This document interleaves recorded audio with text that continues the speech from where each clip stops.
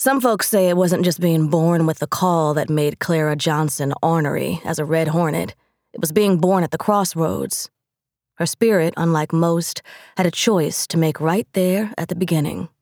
Cold or hot, salty or sweet, lion or lamb. She came into this world through one of the forks in the road. And Clara, being Clara, she chose the rockier way. See, her mama and daddy was migrating up north from Gastonia, North Carolina, riding in the back of a wagon with her grandmother and 2 other distant kinfolk from down that way, when her mama's water broke. They was about to cross the Virginia state line just outside a place called White Town, which didn't give nobody in that vehicle a good feeling, when they had to pull over to the side of the road.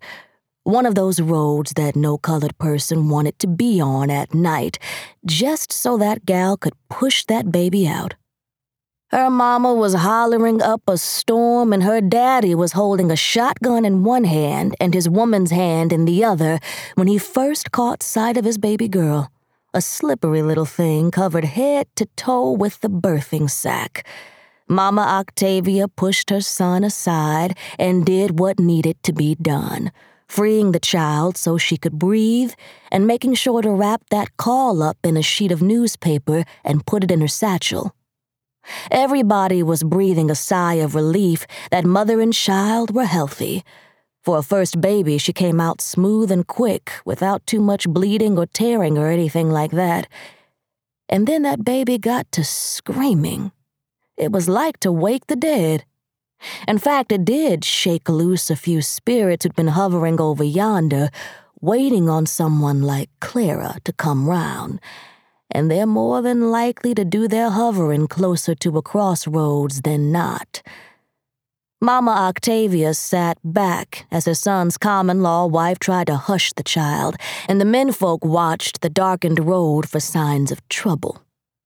She scanned what little she could see by the moonlight and the lantern light and caught sight of a pile of ashes and wax someone had left in the center of the crossroads.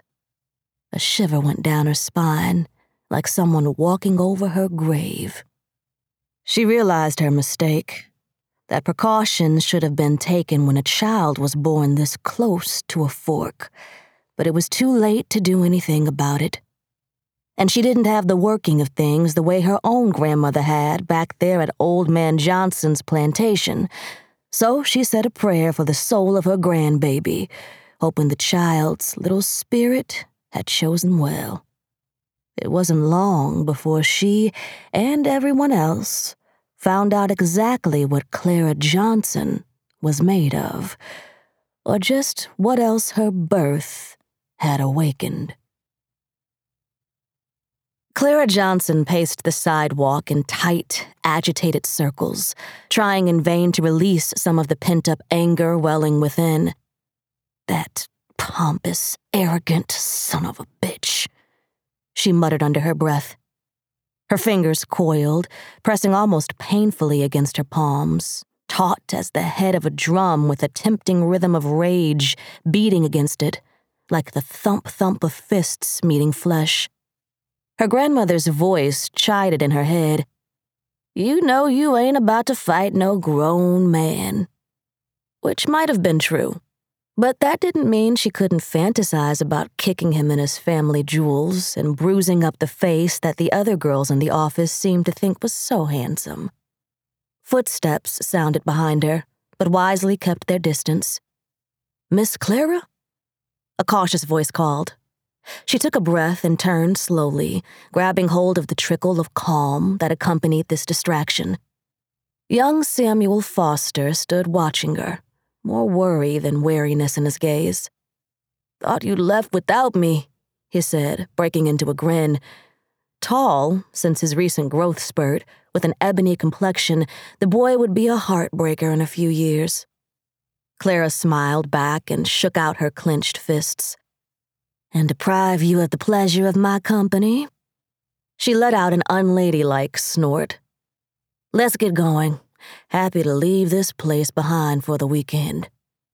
Samuel chuckled and fell into step beside her, heading toward Rhode Island Avenue.